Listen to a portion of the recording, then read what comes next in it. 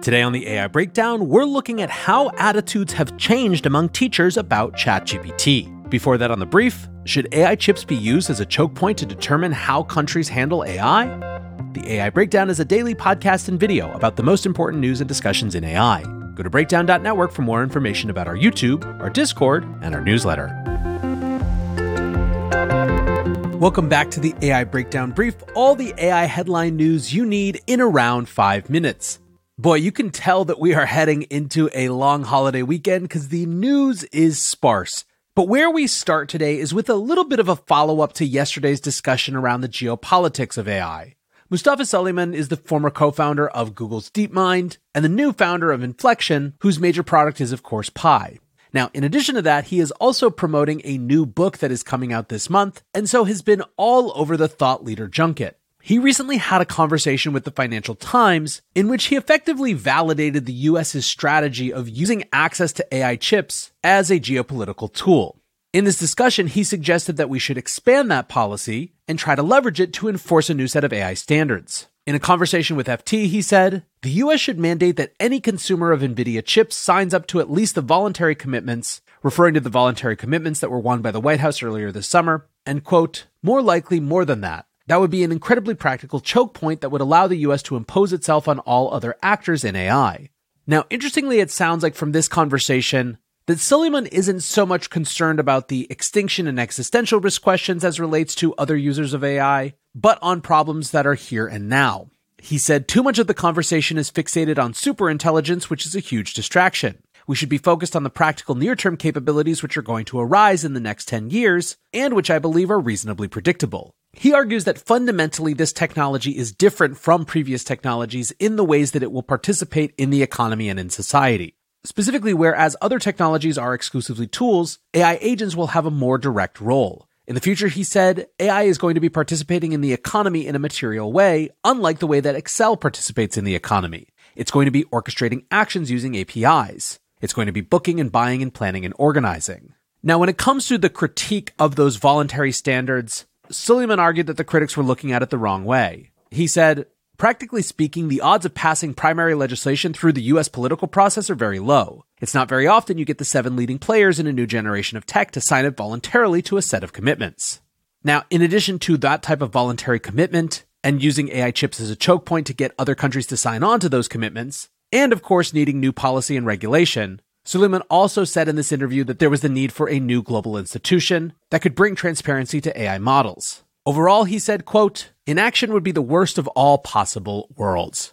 Now, if you are like me and like interesting big picture power shift conversations, even if there is an air of just trying to promote the book, the fact that he is trying to promote this book leads to a lot of interesting discussions being prompted. For example, Suleyman also published in Time magazine an essay called How the AI Revolution Will Reshape the World.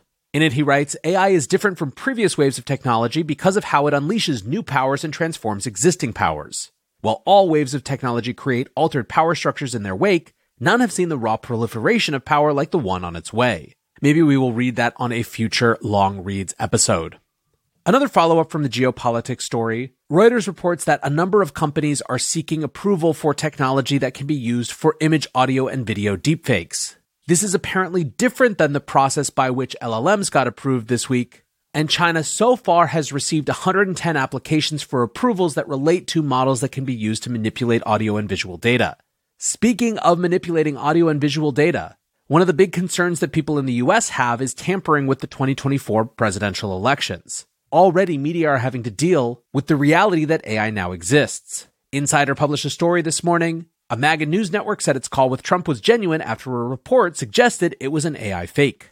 Basically, this network, Real America's Voice, streamed an audio-only interview with Trump on Thursday, but because the audio was, quote, glitchy sounding with several breaks, a number claimed it was AI.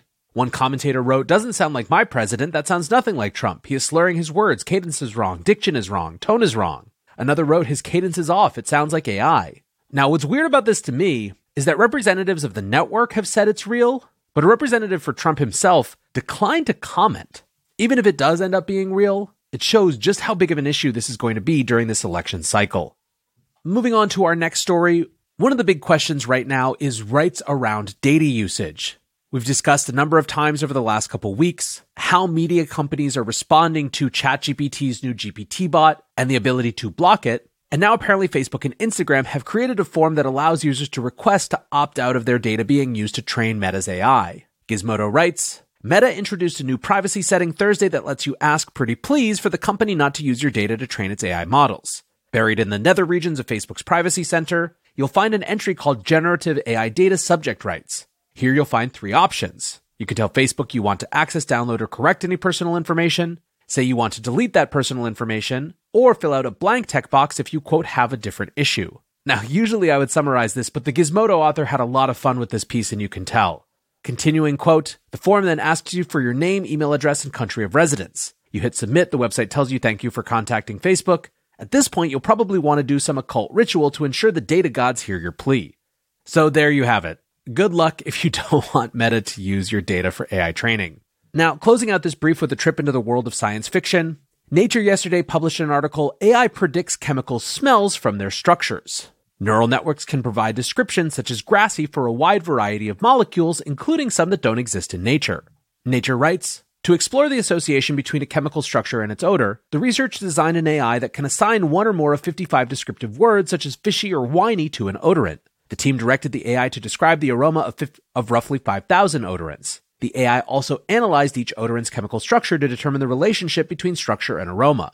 The system identified around 250 correlations between specific patterns in a chemical structure with a particular smell. The researchers combined these correlations into a principal odor map, POM, that the AI could consult when asked to predict a new molecule's scent. Now, apparently then, to test against this, researchers also trained 15 volunteers to associate specific smells with the same set of descriptive words, those 55 that were used by the AI. After asking humans to describe odors and then asking the AI to predict odors based on chemical structure, the AI tended to guess very closely to the average response given by humans. In fact, it was generally closer than any individual's guess. Lastly, now that it's September, of course, we have to start thinking about holiday shopping. And if you are a gearhead, you will be interested to learn about Microsoft's new patent for a backpack that uses AI to superpower the wearer. ZDNet writes, Microsoft filed a patent for an AI backpack straight out of a sci-fi movie. Think Dora's backpack, but better.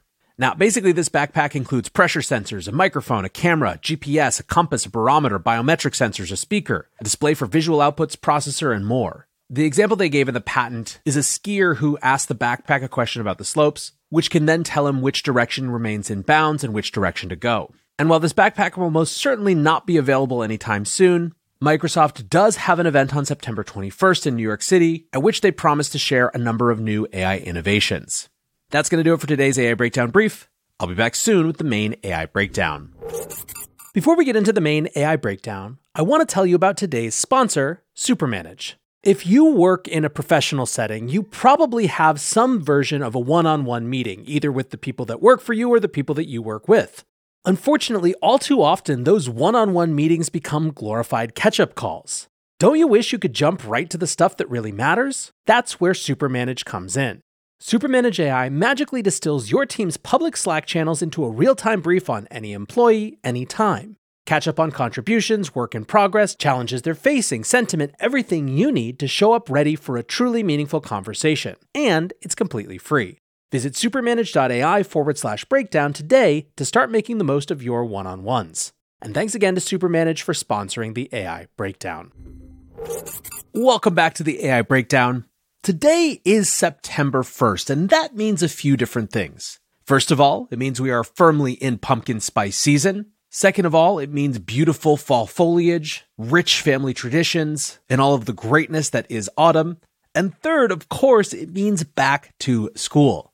Now, this will be the first full school year in which generative AI in the post-ChatGPT era is available. And it is 100% the case that because of that, this year at school will look very different from any other school year that has ever been.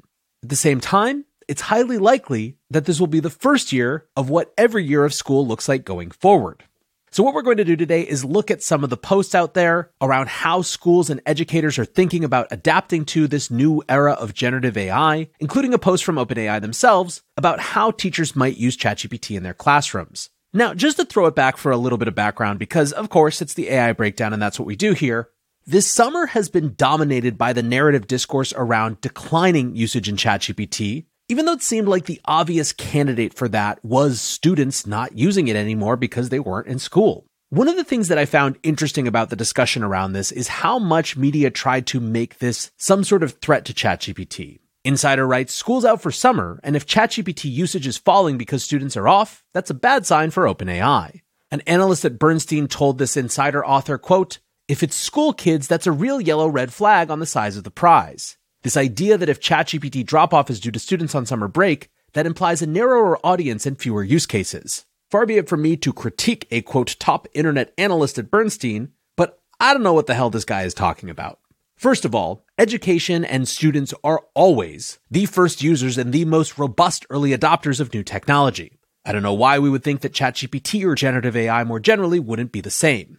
Second, I'm not sure how the very obvious and clear uses for LLMs inside the educational environment says anything one way or another about whether LLMs are going to be useful for other areas of business or personal life. It reeked back then and it still reeks now of simply another new thing to say about ChatGPT because it was getting boring at the time to talk about how amazing it was. With that little mini rant out of the way, let's turn to how OpenAI is thinking about and talking about teaching with ChatGPT coming into this new school year. The company writes, we're releasing a guide for teachers using ChatGPT in their classrooms, including suggested prompts, an explanation of how ChatGPT works and its limitations, the efficacy of AI detectors, and bias. Now, alongside this blog post, they also released an educator FAQ. The questions they answer here in this FAQ include, how can educators respond to students presenting AI-generated content as their own? Is ChatGPT biased? How can ChatGPT be used for assessment and feedback? Is ChatGPT safe for all ages? Does ChatGPT tell the truth? Are there any resources for educators to learn more about AI? How can educators get started with ChatGPT? And can I ask ChatGPT if it wrote something? Now, let's look at what they say about the big hot button issues. And let's start with the students passing off AI-generated work as their own. The cynical take about LLMs in schools is that students are just simply not going to do their own writing anymore. They're just going to plug prompts into ChatGPT or Claude or whatever else they have access to, maybe tweak it here or there, and pass it off as something that they created from themselves. Last year, we had numerous stories about educators trying to use ChatGPT itself to determine if students' work was created with AI, leading in many cases to false positives where ChatGPT identified that it was the source of a student's work, when in fact that wasn't the case. OpenAI tries to address that one right on its nose, saying, ChatGPT has no knowledge of what content could be AI generated or what it generated. It will sometimes make up responses to questions like, did you write this essay? Or could this have been written by AI? These responses are random and have no basis in fact. Simply put, you cannot copy an essay into ChatGPT and ask it if it was written by ChatGPT. Hopefully that message will get through to educators this year. But what about other approaches to understanding if a student's work is AI generated? Outside of just updating academic honesty policies, what are things that schools can do? Specifically, are there third-party tools, even if ChatGPT can't identify work that was created by AI? Might other solutions help in that area? Again, OpenAI is pretty blunt. Do AI detectors work they write? In short, no. While some, including OpenAI, have released tools that purport to detect AI-generated content, none of these have proven to reliably distinguish between AI-generated and human-generated content.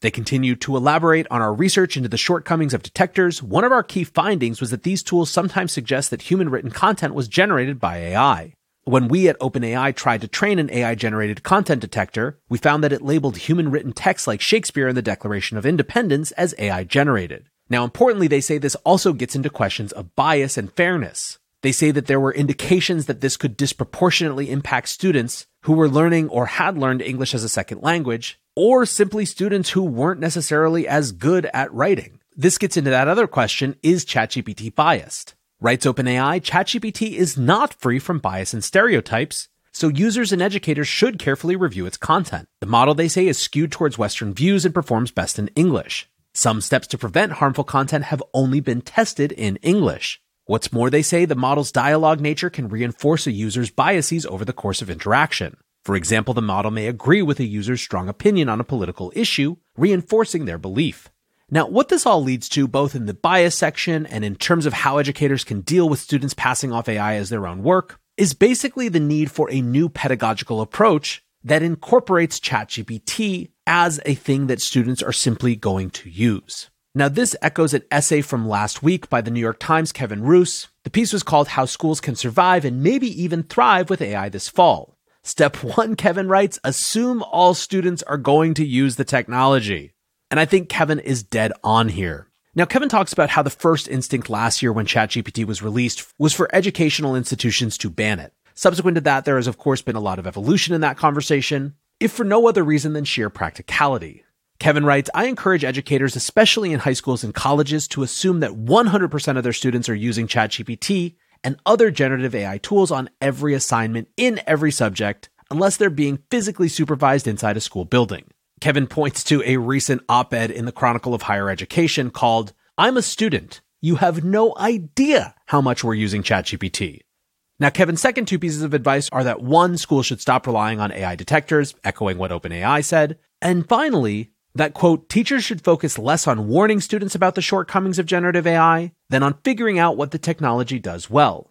Now, of course, a cynical take would be that OpenAI is incentivized to say something very similar, but when you look at their suggestions, it's hard not to see it as quite obviously the right approach. OpenAI's blog post gives a number of examples about how teachers are using ChatGPT. One example is role-playing challenging conversations. A professor, for example, at Old Dominion, has their students use ChatGPT as a stand-in for a debate partner to point out weaknesses in their arguments. Another idea is to build quizzes, tests, and lesson plans from curriculum materials. A professor in Spain they point to shares their curriculum to ChatGPT and then asks for things like, quote, fresh quiz and lesson plans to give themselves new ideas and help them in their own planning work for teaching. Another use, they say, is reducing friction for non-English speakers. A professor at the University of Johannesburg has been encouraging his students to use ChatGPT for translation assistance to help them improve their English writing and to practice conversations. Finally, there is the vague, but ultimately probably most important idea, teaching students about critical thinking. This in some ways is turning the weaknesses of ChatGPT on its head. By asking students to recognize that ChatGPT gives answers that are not necessarily credible or accurate, that potentially helps them think critically about whether they should trust the answer, how to confirm information from other sources, and even how to push the system to produce better work. One of the things that runs throughout OpenAI's recommendations, even if it isn't stated quite this crisply, is that just as students can use ChatGPT to improve their productivity, potentially to the extent that they don't even do the work, so too can teachers use ChatGPT as a tool to help them be the best possible teachers. Lesson planning is a time-consuming and creativity-draining endeavor. ChatGPT is an incredible assistant for that type of work. Now, interestingly, if you look across a number of different sources and kind of review the articles that are coming out right now about how educators and students are thinking about AI heading into the next year, there would seem to be some pretty broad agreement that the understand that it's here and inevitable and figure out how to maximize it point of view is winning converts left and right. And one of the interesting things is that you're starting to see as educators embrace the technology, they're creating more space to figure out what it does well versus what it doesn't do well. Katie Pierce, an associate professor at the University of Washington, says, I love AI chatbots. I use them to make variations on quiz questions. I have them check my instructions for clarity. I have them brainstorm activity and assignment ideas. I've tried using them to evaluate student essays, but it isn't great at that.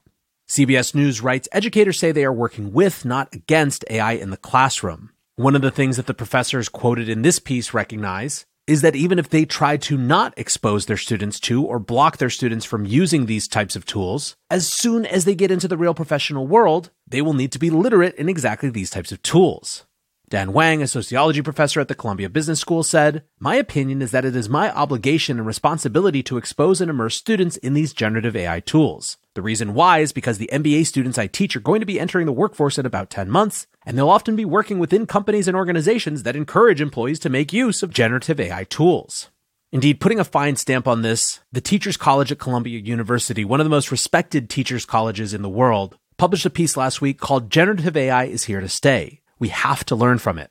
The gist is the same as all of these other pieces. This is simply not a genie that can be put back in the bottle. Students are going to use it. The only question is whether educators can help them use it well. I think in the context of having had more time to start thinking about these questions and actually finding ways to use it effectively, we could start to hear some pretty amazing stories of how ChatGPT and other tools like it are actually being used to significantly improve student outcomes over the course of the next year. So I, for one, am certainly excited and optimistic about these possibilities. So happy September 1st, happy Labor Day weekend, and until next time, peace.